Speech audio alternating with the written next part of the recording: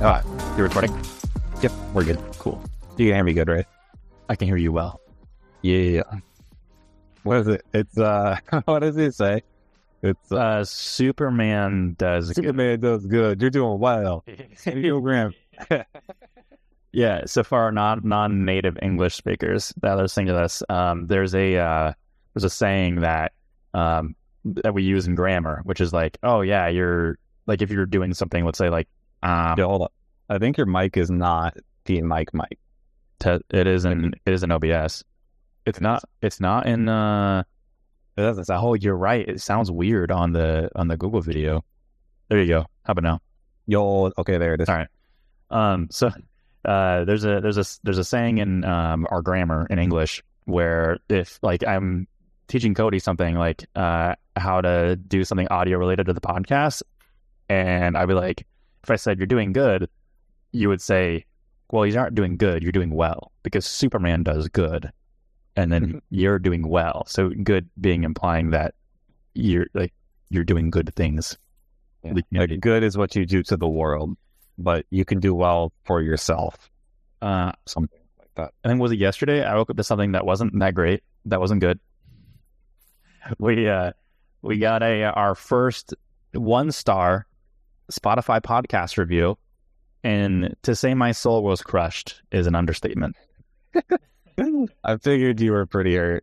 I really, it's weird. I was, but at the same time, we do a lot of like calling people out, and I want us. And one of the recent episodes that has performed really well was the one where we kind of dumped on masterminds, and well, yeah, it's doing a lot better out of like the last 5 episodes.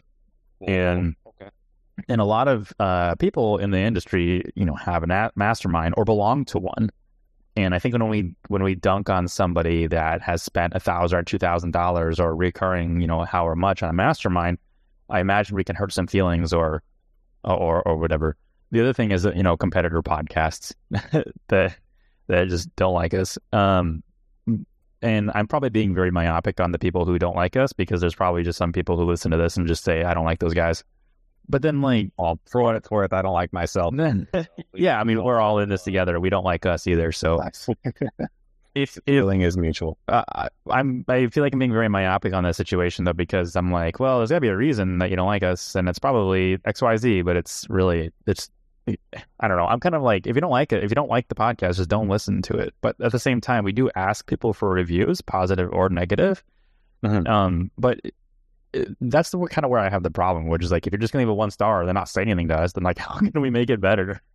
Yeah, and that's tough though, right? Because it's nice to be anonymous, because then you can be more honest and true about your feelings.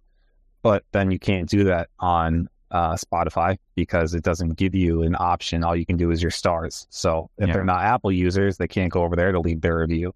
And that's not that's not the user's fault. That's 100% on Spotify. I've already complained to Spotify about not being able to put content in the reviews. But because they asked me like how is it being a creator on Spotify? I'm like, well, honestly, it kind of sucks. I guess like if the reviews are any kind of ranking factor as they are on Apple, and you can't even put like content in there, then what's the point? Yeah, it's just a pure number system. Yeah. But so the other option then is to email us, but that's we did get one criticism in our emails, and that was cool. Yeah, it was cool. Shout out. I mean, the way he worded it was kind of rude, but Jake's over here like, that was rude. Yes, it wasn't like it wasn't really constructive. It was just kind of like, your cold opens suck, and like you are very scammy with your or it's like a bait and switch on our episode titles, which it's not. You just keep listening and you will get to it. But that's why in the recent episodes I've started putting like what minute mark or what second mark our cold open ends, and then what the cold open is about. So if you want to skip that, you can. And that was part of the feedback that we got. So I was like, hey, here's what we can do. Like, I don't want to get rid of these, because I have gotten feedback that these are kind of fun to listen to, and it's just a warm up to, yeah. And so we're not going to get rid of them. But if you want to skip them, that minute mark is there. So that's for you who find these annoying. Yeah. But if you find these annoying, you probably already skipped it. Yeah. If you eat your cereal in the shower to save on time, then you can now skip the cold opens and just maximize every waking second of your life, and you will be the optimal human being. Yeah, optimal entrepreneur. Yeah, there you go.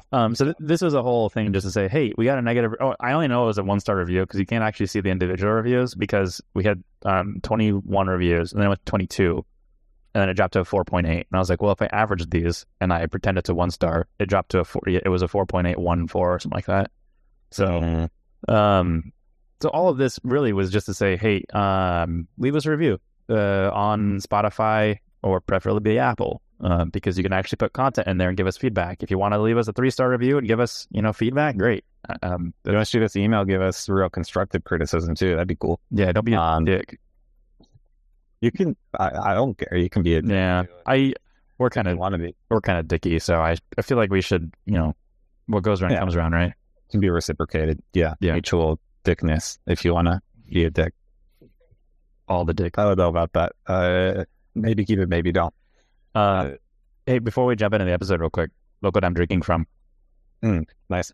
I know. I wish you would have brought you RC with this. I know, because then we could have the same mug. So in episode 49, Cody bought me a mug that was identical to the one that we had an argument about in episode 44. and so now I drink out of it on Fridays, which is when we record. Well, today is Monday, but just out of fun, I guess. Pure fun. So I just wanted to share that with you. I'm thinking about you. Yeah. And another way that I'm thinking about you, I did get a watch that has Japan time on it. So now it's got 2 times. It's got my time and yours. 2 time zones, 1 heart. I got one on my wish list too. I haven't pulled the trigger yet, but I'm gonna. Yeah. All right. What are we talking about? Let's jump into it. Oh, okay. So this is actually a topic that I saw in a Facebook group. It was marketing agency owners. Someone had asked in a very long format way, is it better to build a personal brand or to build an agency? So in other words, is it better to, for me, Jake Hunley, is it better to start like a consultancy under Jake Hunley, and then when you work with me, you work with Jake Hunley, or start an agency like our agency, Evergrow, and start it as, and push it as Evergrow Marketing and not Jake Hunley. And Jake Hunley is just the kind of the owner. I'm just a person in that company. And I don't know, like without reading all of this again, he was just having a lot of difficulty deciding on this, because when you're his whole theory was like, when you're a personal brand, I think he was extrapolating it to like Gary Vee, because Gary Vee has a personal brand and he can charge $20,000 or $50,000 a speaking engagement just to show up. And that's pretty cush. Like if you can do that 4 times a year, that's a nice salary. Whereas in certain agency, you got to be a little more realistic. And he's also got a VaynerMedia, right? Yeah. I don't think all of his money is coming straight from, his shut up. We're getting to a point that I'm going to talk about later. Sorry. Okay. I take it back. You didn't hear that. Wait for it. So I thought this is a good episode to talk about when you're starting, what should you do? And if you've already started one and you want to transition to the other one, a really good way to do it. So I figured I could just jump in and talk about the personal brand first, because this is easier to start, because you don't really need to set up any kind of entities or anything. It's just you. And I like the idea of a personal brand from an ego standpoint, because it's you and it looks cool. It's, you're whoever you are. And you can do things like high ticket consulting. Like you look at some of the big names on YouTube right now, which there's Alex Hormozzi or something. I don't follow these guys. I don't really care for them. Then you Mr. Beast, right? Yeah, Mr. Beast. That's a personal brand. Well, I was leading more towards like the agency personal brand. Oh, so like you had like Ty Lopez, and then you had like there's a relatively newer one, Eamon Gadzi or something like that. I don't know how to say his name. Who's the Dan Lope? Dan Locke, yeah, the Asian guy. Still doing a thing? Probably dude's a scam artist. I don't know. I just saw some of his stuff one time. I was like, he looks kind of cool. I don't know anything about him, but he did the pictures, right? Yeah, Billie Jean. No, so all these guys' marketing is great. Like their actual YouTube marketing, but like their courses are absolute garbage. And but like these are all personal brands, and yeah, they like you can argue that they have an agency, but they've built a brand off of that personal brand. The other thing that's like really unique about it, and this is kind of a tangent, but they have this personal brand where they sell these courses, but you never learn what their actual agency was where they did this. They had this success. It's all about like, oh, I scaled my agency to this and this and this. Like, well, what was the agency called? Like, where is it? Side rant. Yeah. Bring it back. The other thing is too, it's easier to get recognized as a personal brand. So usually people are more likely to recognize experts versus agencies, or experts versus companies, because experts, it's really easy to portray yourself as a knowledgeable person who's unbiased. Whereas when you're an agency, it's harder, or it's easier for people to see that, well, obviously they're trying to make a profit. And it can be harder to get clients initially if you're not just a personal brand, or you can kind of think of it on the flip side of the coin where it's harder to get clients if you're a personal brand, because if you don't have any experience, well, who the hell are you? But you can kind of hide behind that in an agency. And then I think the last pro that I had was high ticket consultants.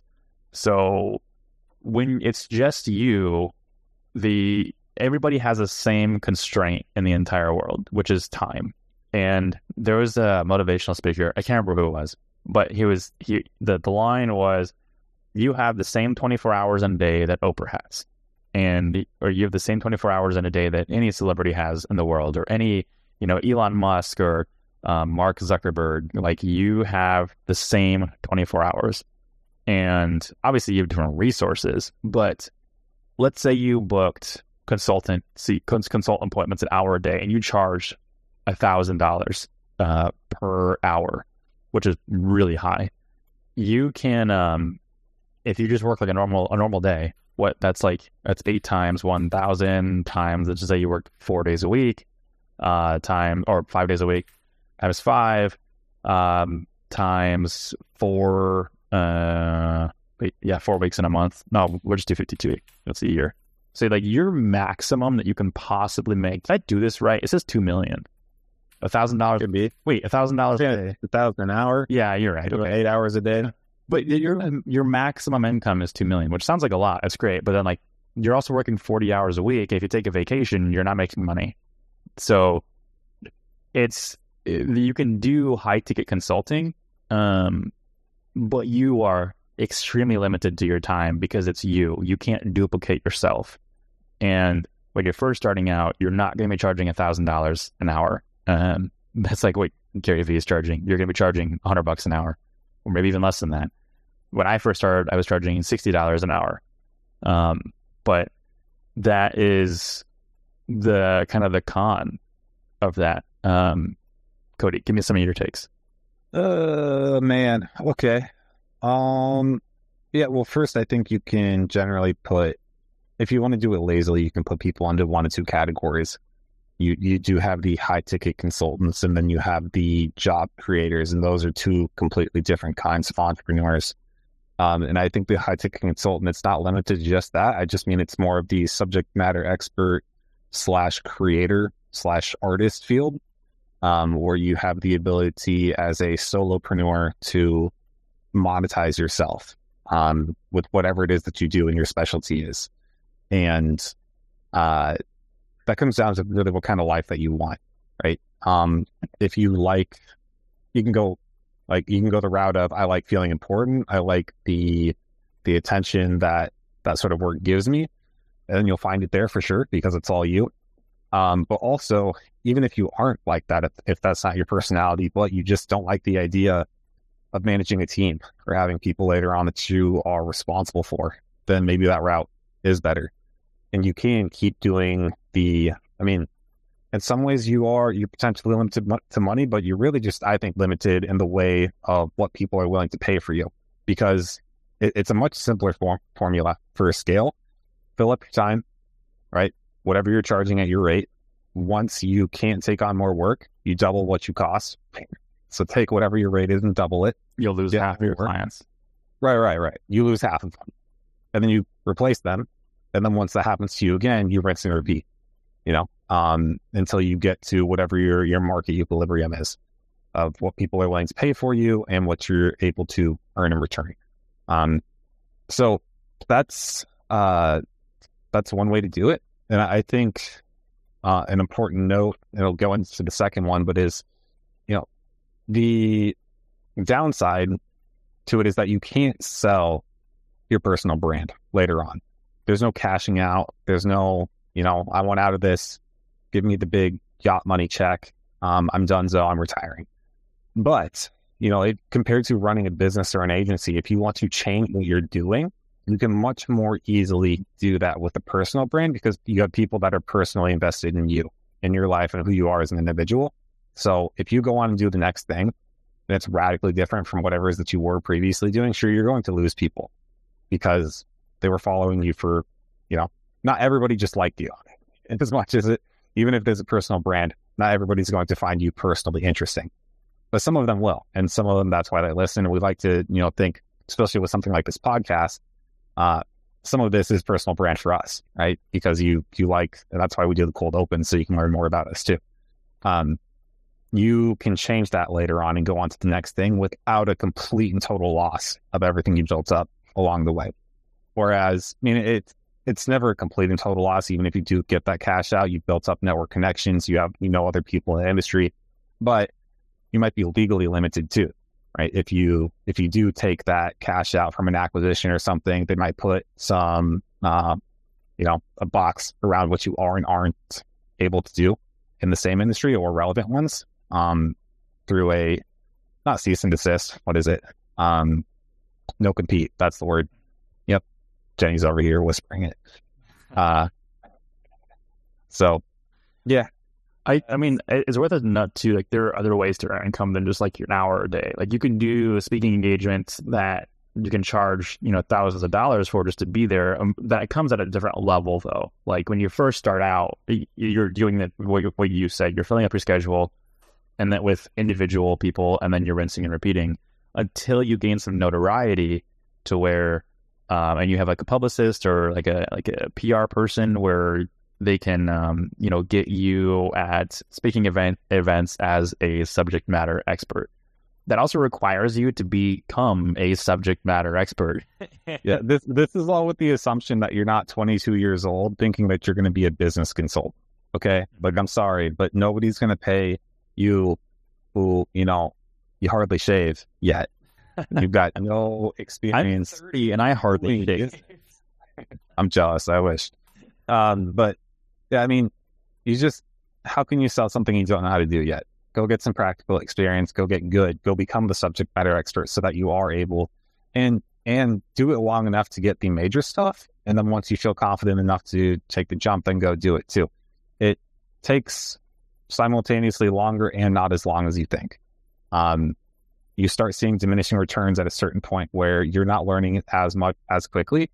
Then you have to weigh what that point is for you and when you think you're comfortable to start charging for what you know. Yeah, I think if anything, building a personal brand versus an agency, the subject matter expertise portion of it should scare you the most, because it even scares me, and I consider myself a subject matter expert in SEO because I'm not the smartest person in SEO. There are still people out there way nerdier than me, and if I get on stage and talk about it, you're increasing your visibility, and like, you can't hide behind a computer or check facts before you say things. So there's a really good possibility of kind of tarnishing your personal brand by saying the wrong things or making it obvious that perhaps you're not the subject matter expertise that people think you are, or expert that people think you are. And that's a real risk of that too. So just make sure that when you build a personal brand, like, you're good at what you do, and you're not just like trying to sell clout, because if you do, your only real direction is creating a course online and then hoping that works out with the oversaturated market. And even when that comes, is you have to also consider that what type of personality you are. because if you're an introvert, personal brand's probably not going to be super great for you. Maybe in one-on-ones it will be, but then you're very limited to what you can do or what you'd be willing to do in terms of income. So you have basically affiliate marketing that you can do with your personal brand, and then you also have your kind of one-on-one consulting. Because if you're introverted and you don't want to do speaking engagements, or you don't want to do like coursework that sells, and unfortunately the coursework that sells are like the very personal, relatable people who are like, I don't know, extroverted, then you're going to have a harder time. So I don't know, just think about that and starting a personal brand. I had a couple cons with this. I already talked about them a little bit, but one of them is it's not as scalable as an agency. You could probably earn more money in a personal brand faster than an agency, but I think there's going to be a point where the agency, if you do it right, is going to skyrocket past the personal brand. And then if you're willing to stick around long enough. Yeah. But the other thing too is it depends how you feel about delayed gratification. I mean, no matter what, you start a business, you're delaying gratification. Doesn't matter. It'll be for years, even if it is a personal brand. But how long are you willing to wait for the cash out? Because it will come sooner if it's just you. And yeah, how big are your dreams here? Do you want golf course, like home on the golf course money, or you want the yacht money? Because the yacht money with the personal brand, if you do it, let me know. That's really cool, and I'll congratulate you. But I think it's a very difficult thing to do. Yeah, we'll get to it. But Gary Vee doesn't have yacht money on a personal brand. It's well, we'll talk about that later. The only other thing is, like, you're only as good as your reputation. So if you screw up, your personal brand can get ruined. Whereas, like, if you screw up in an agency, there are a lot of ways that you can spin that publicly that kind of shift it. I mean, I guess you can kind of do the same thing with personal brand, but this kind of goes into the effect of like speaking engagements and things like that. If you're not confident in what you do, it's very easy to tarnish your reputation. You look at people like, I guess it's a bad example. I was gonna say Andrew Tate, like, tarnished his reputation, but at the same time, he's got all these like troglodytes following him. So I don't know how that works. Like, I don't know what I can say here that's going to be helpful at all. Like, the second I heard about the guy, I'm like, don't know if that's great. You know what's crazy is how many people actually like still follow him and defend him. It's ridiculous. Well, I mean, that's the internet. All news is good news. We're gonna get some hate on that. We'll get a 1-star review on that one. Yeah, some guy going to be like, listen up. Or thinks that we're just wrong and things were taken out of context. I feel like if we're going to call people out, we should just be accepting the 1-star reviews because it's going to happen. I don't know. And I literally know nothing. So sometimes, like, if Jake pokes me, I'll just give an answer just for the sake of doing it too. But also, like, I'm doing it purely for the entertainment value. So if you want me to just say things so that they're outrageous and funny and interesting, I can do that. But generally speaking, I'll say things confidently that I don't know, or I'll say things that I don't know confidently knowing that I don't know. I like to poke bears. I like to poke bears until like I don't, and then it comes to with my life, and then I'm like, okay, I'm gonna back off from this for a while. All right, okay, let's switch to agencies. So let's talk about like what it's like to start an agency and why, and some of the pros and cons of this. I put build an empire and it's scalable. So and this all kind of relates to being able to like sip martinis on a beach or pina coladas or whatever you like. My favorite thing is to just drink coconuts on a beach. You asked Lauren about this, and I love my coconuts, which is a new thing because I never liked coconut water until we went to Mexico like 2 years ago. And I was like, I don't care what we do, but while I'm there, I will drink out of a coconut on a beach. And we got one. And it was super delicious because I've had that Vito Coco water that you get at like the gas station or whatever, or like the store that comes in like those paper things, those paper bottles. And I used to think it was disgusting, like absolutely terrible. But then I drink out of a coconut and it's so amazing. So now I have some more. I was like, let's try this again. Is it still disgusting? And my answer is no. Because okay.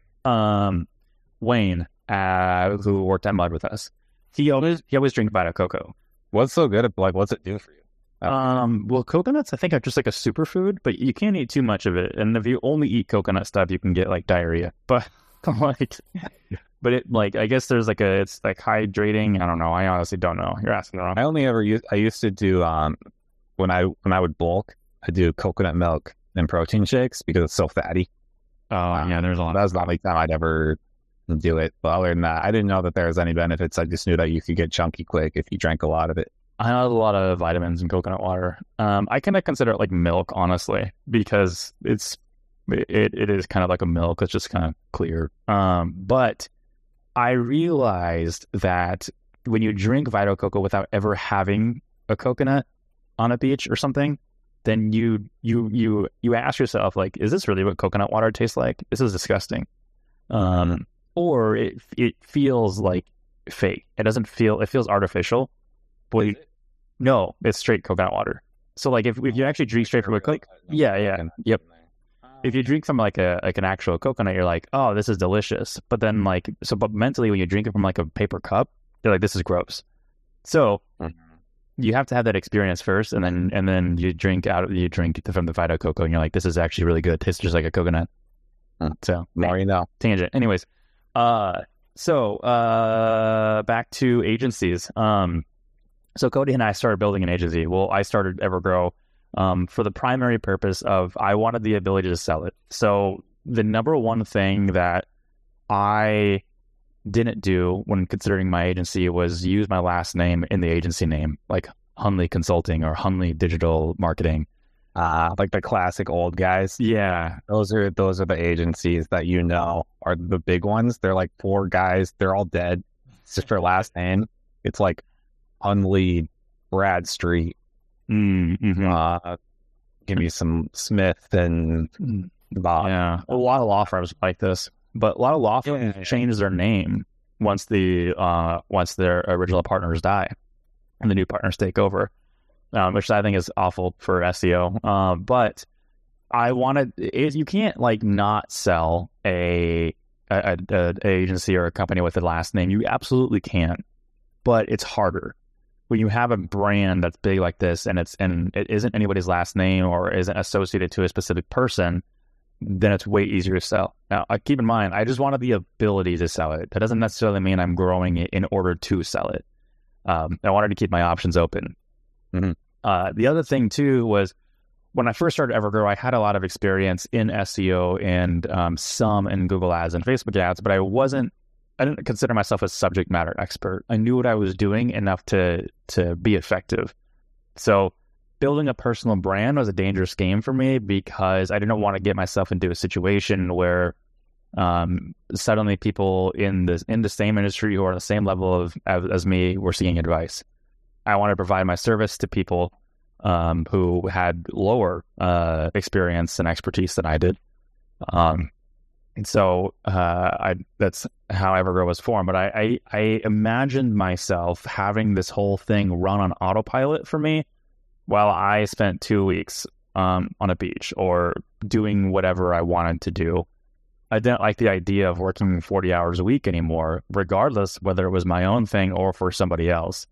And I didn't see a possibility of that, 1, working for someone else, and then 2, creating a personal brand. If I created a personal brand, I'm like, I'm going to be working all the time. I can charge a ton and I go to these speaking engagements, but like it's still work. And I want the ability to be able to grow this, but I also, I'm a very committed person too. So delayed gratification isn't a problem for me at all. I can wait a year, 2 years, 3 years, 4 years. We're at 5 years now. And, because I want to be, I don't care. I never cared about being rich in my 20s. I want to be rich and like stupid rich in my 40s. I do think though that there is the path. You do have the option, even if you are a personal brand. I mean, again, the maximum amount of money is different. But if you do just do a lot of work up front and you want to take time off and plan for it, you can do that too, right? If you want to work hard, like really hard for 9 months and then just coast for 3, based on the money that you had saved at that point, you can set up your life to do that and your work schedule. But that is then on you to do it. Well, it's always on you, no matter what. You do your businesses either way.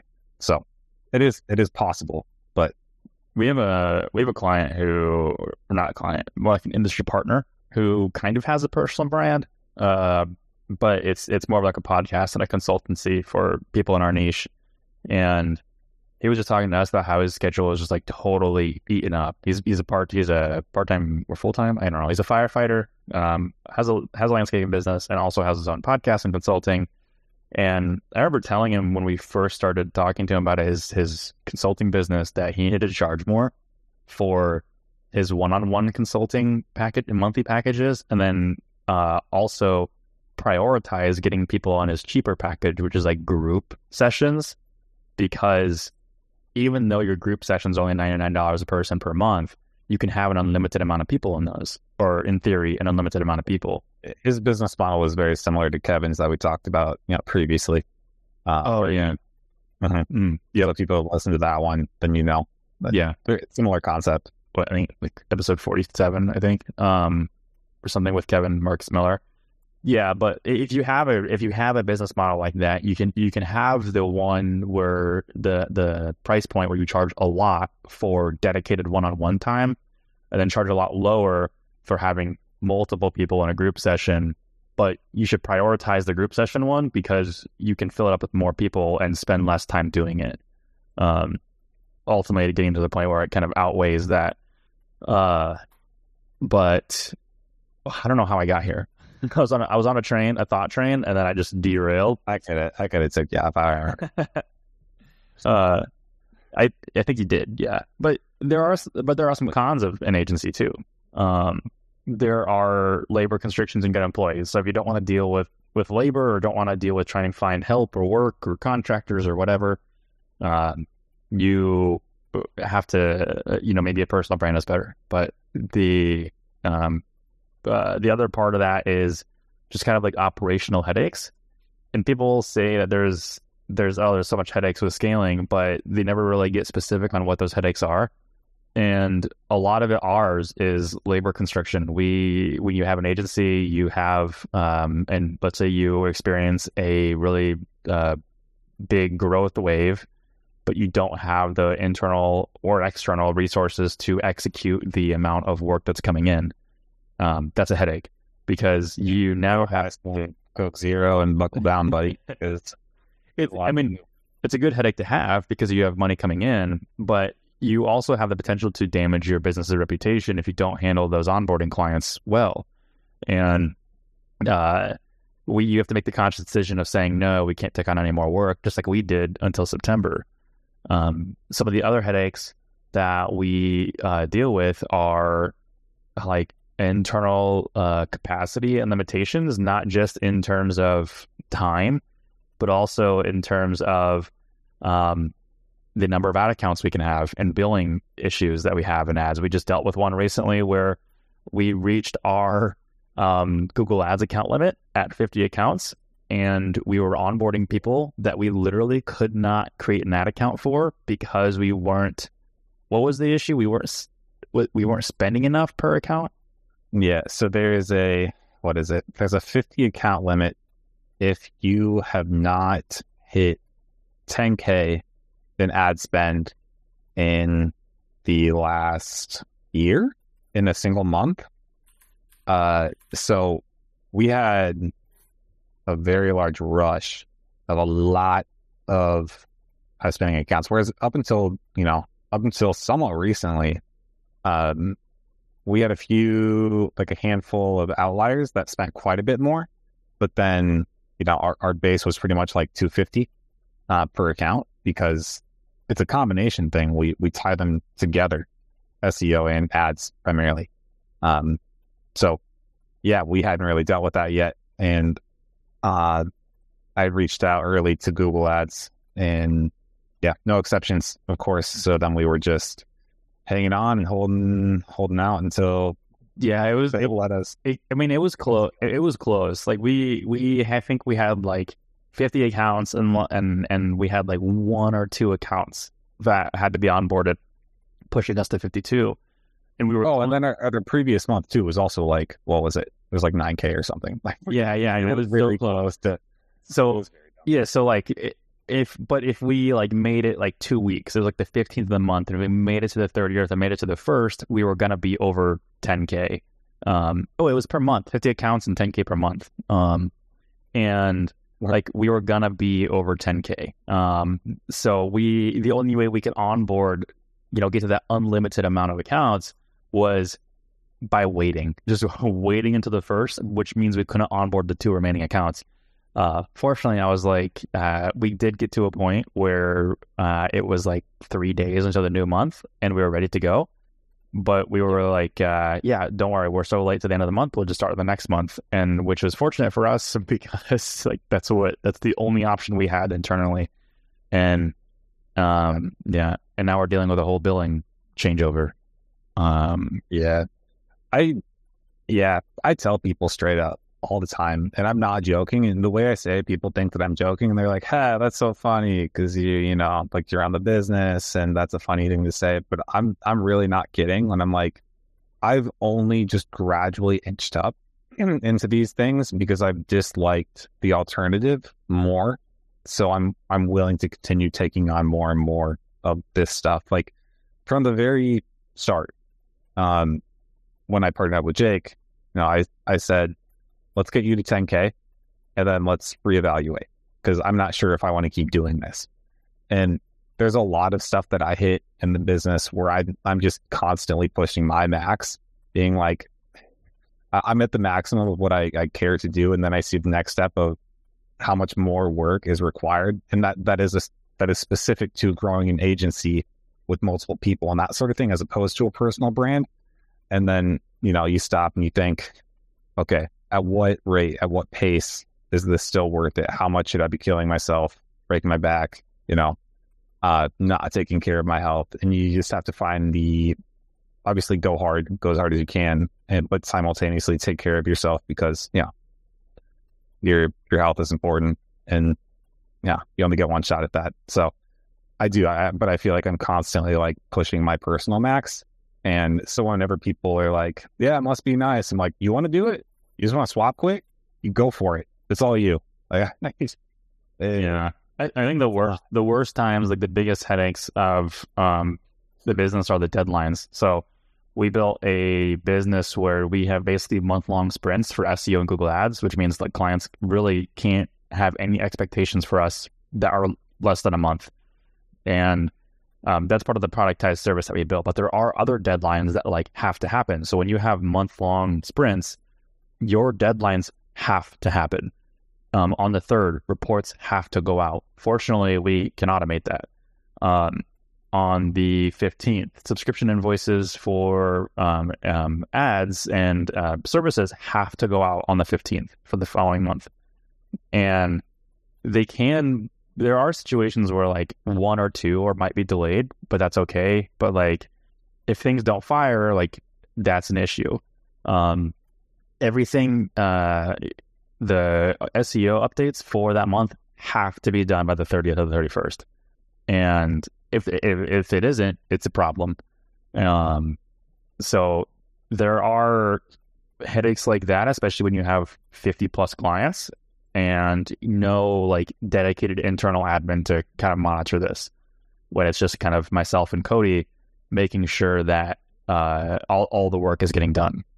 But those are just kind of like operational headaches. I wanted to call a couple of them out because people always say, hey, if you don't want to deal with the business or the headaches of the business, why don't you work for me or something like that? Which is like, this is a headache of the business. And I feel like you're okay working with that. I just wanted to call it out because nobody else seems to be specific about it.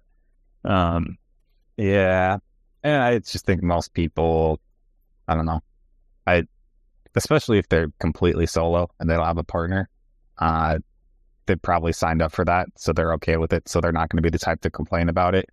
Whereas I've said before, I'm like, I wouldn't do this without Jake. So I'm very easily, I'll just say it. We've said it before, though. I think it's cool. I think it's cool when we start dealing with like health insurance and we start dealing with, different accounting things and taxes and things like that. It's because it's something that the majority of the population doesn't deal with. And then when you have the capability to talk about it in an educated way, I think that's cool in itself. Oh, it's very cool, and it is very fun. But it's only fun because I got you. Like, it would not be. Bro, you being cute. You being cute today. Yeah, if I was up until 3 a.m., reading, this book here, my Gaikokujin no tame no Kigyo setsuritsu manual, which is what did you call me? It's I don't know how to translate this because like Japanese is effectively backwards to English, so it's like how to establish the manual for establishing businesses in Japan for foreigners. Like, it's fun staying up late and you like shooting me messages about stuff that I read, but it wouldn't be fun if I'm just reading that totally by my lonesome, because that's not a very exciting book to read. But you're watching a lot of Naked and Afraid lately, like binging that show. So if you're not familiar with it, it's just like 2 people get dropped up in the wilderness and they are naked and they all need to get to bring 1 tool each. There's been a lot of episodes where one person taps out and then they just leave the other person there for like 2 weeks. So so they gotta be in there for 21 days, and they only get diary cameras, and then like a crew, like a very small crew of like 3 people follows them around, but they're not allowed to engage with them. And then at night the crew goes away, so it's just them, and a ton of people tap out and can't do it. And then there's a lot of episodes where like one person taps out and leaves, and I've noticed that it's phenomenally easier when you have both people, even if both people hate each other, because it's like just someone there to share the awful experience with. But when it's just you, it starts to like eat at them, and they're like, I can't do this, and it lasts like 2 more days. Unless you get to season 5, and season 5, there's been some wild people that have like their partners tapped out at like day 3 and 4. And then they, within the next 17 to 18 days, just by themselves. Yeah, and they both made it. And I was like, holy crap. Would you want to do something like that? Laura and I talk about this all the time. Like, I don't think I could make it. I think I would want to. I think it'd be fun. But because I have such debilitating migraines, I think on day 2, I'd have a migraine. I'd be like, I want out. And then Lauren has never like actually camped, so the fact that you have to lay naked on the ground, I think I don't think she would do it too well. But there are it's 1 man and 1 woman too, so that makes it extra awkward when they do it. Yeah, but naked part probably isn't. If I could get my migraines under control, I would love to try it, but I would also want to go through like some training too on like how to build shelter and how to make traps and things like that, because you can't just swing a machete at things and expect to find food. There are people who do that show and they go all 21 days without eating anything more than a snail. It's wild. Yeah. It's a great way to lose weight, because at the very end of it, they show you like how much they weighed when they started, and like when they got done, how much they lost. And in one episode, one dude lost 35 pounds. Jeez. That's insane. And he wasn't like fat, and he was just kind of like average build, average US build. And okay. So probably like fat. It's probably like 230, I would say. And then like 230, like 5'10" maybe. And yeah, he dropped down 35 pounds. A lot of the women who go on that show are like 160, and they lose like 25 pounds. It's crazy. Jeez. Like the ultimate diet. Ask me if I'd do it. Cody, would you do it? Good question, Jake. Thank you for asking. No, I would not do it. I think I would try. We just watched a fan episode where they only had to make two weeks, and they had no experience whatsoever. Like they got like a day of learning how to use a bow drill and create a bird trap, and that was it.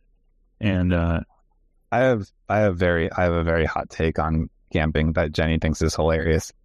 I think camping is what first world countries do for fun, as third world countries just live it as their normal life.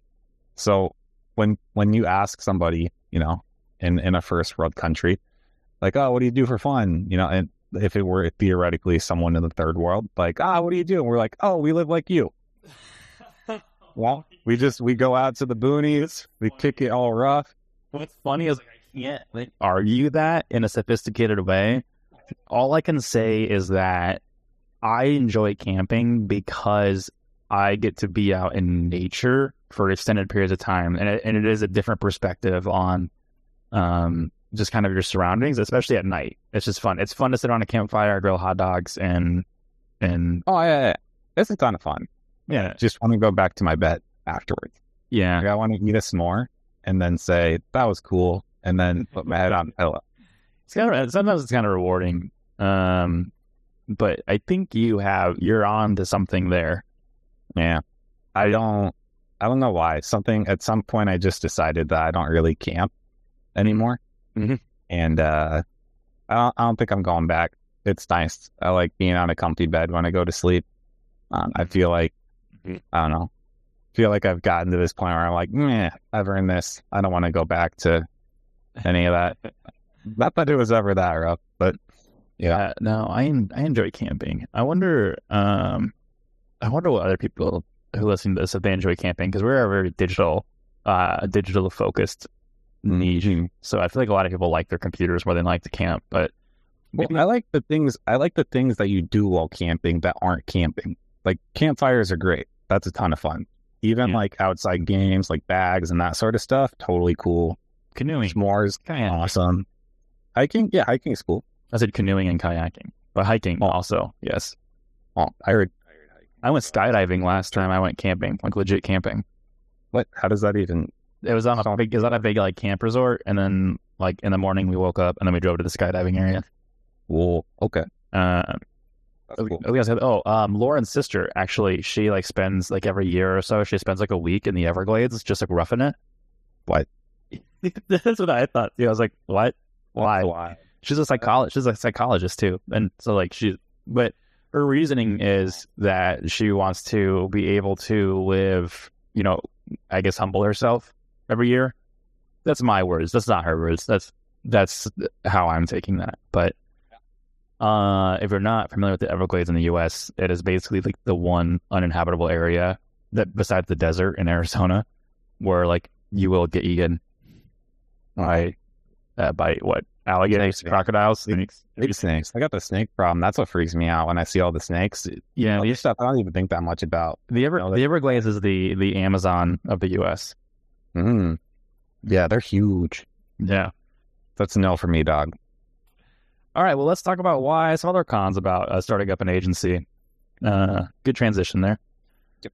I was going to jump into and say like there's more legal hoops. You got a lot of other things that you can't necessarily do, or a lot of things that are relevant to agencies but not personal brands. So we can't legally, with air quotes, give our employees profit share because they don't legally own a percentage of the business. And that's something that's a legal hoop that you have to kind of pay attention to. In addition, that's like paying or referring to Lisette as an employee. We can't legally do that because we don't have an employer record in Colombia, and therefore don't have a business entity in Colombia. So, there's also things like we can't legally expect from her at the same way, or at the same time too.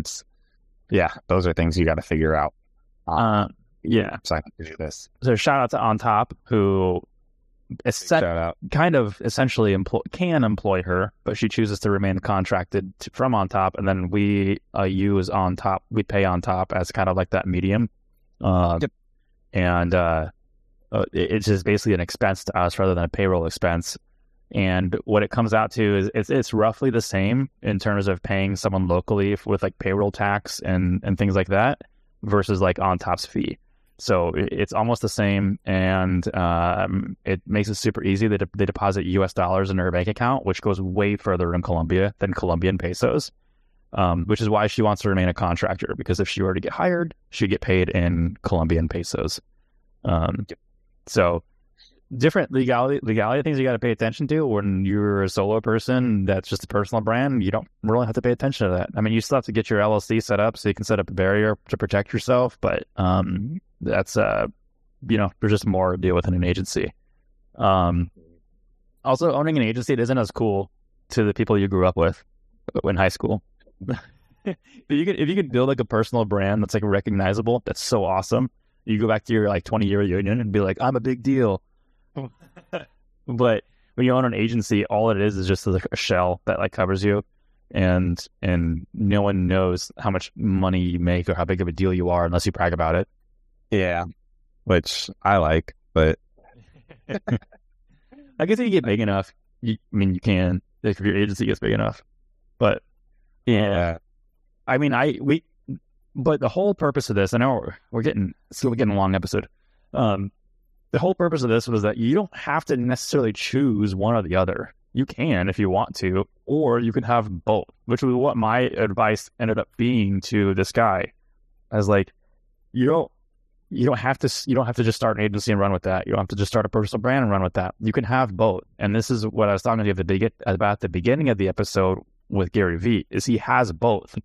He has Gary Vee, as everybody knows him, and he has VaynerMedia, which is huge. And like their minimum cost to like monthly cost is like 20 to 40,000 or something like that per month. I think it's like 40,000.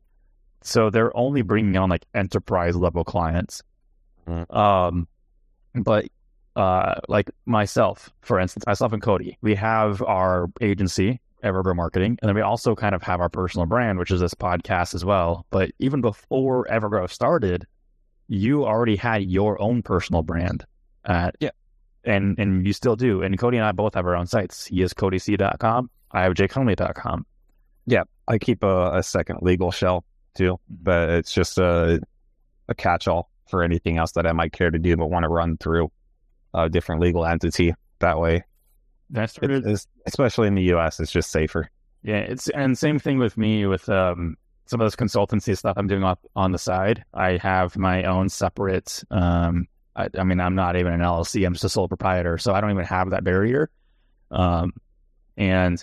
But it's just Jake Hunley. So when I consult with this French company, it's very. I just invoice them through my Jake Hunley Stripe account and not the Evergrow Stripe account, and it's all separated. But yeah, eventually Cody and I are going to take this further. We're going to have, we plan to get on YouTube. We've already got a plan for that, to get this podcast transitioned over. Maybe create a course. It's, I don't know. It's out in the future, and you already know our philosophy on course creation. So if we do make anything, it would be affordable and actually valuable. We don't have any other logistics with that yet, but yeah. More so me than anything, because even this October, I'm going to speak at a landscaping convention or landscaping conference. Cody would, but you're not going to be there. So I cannot. I fought for it too, even. But so it'll be my first actual speaking engagement. That's kind of big. Yeah. And not one I paid to be there. When I was invited. But yeah, cool. Cool. That's all I had. I hope this episode was helpful. I know we've had a couple in the past and like the recent ones that I didn't feel like were as helpful. They're more of just kind of us explaining some things and just talking about things. But I want these next few to be very, very helpful, and you be able to walk away with copious amounts of information. More targeted, more focused. Yeah. All right, everybody. Thanks for listening. We'll catch you in the next one. See ya.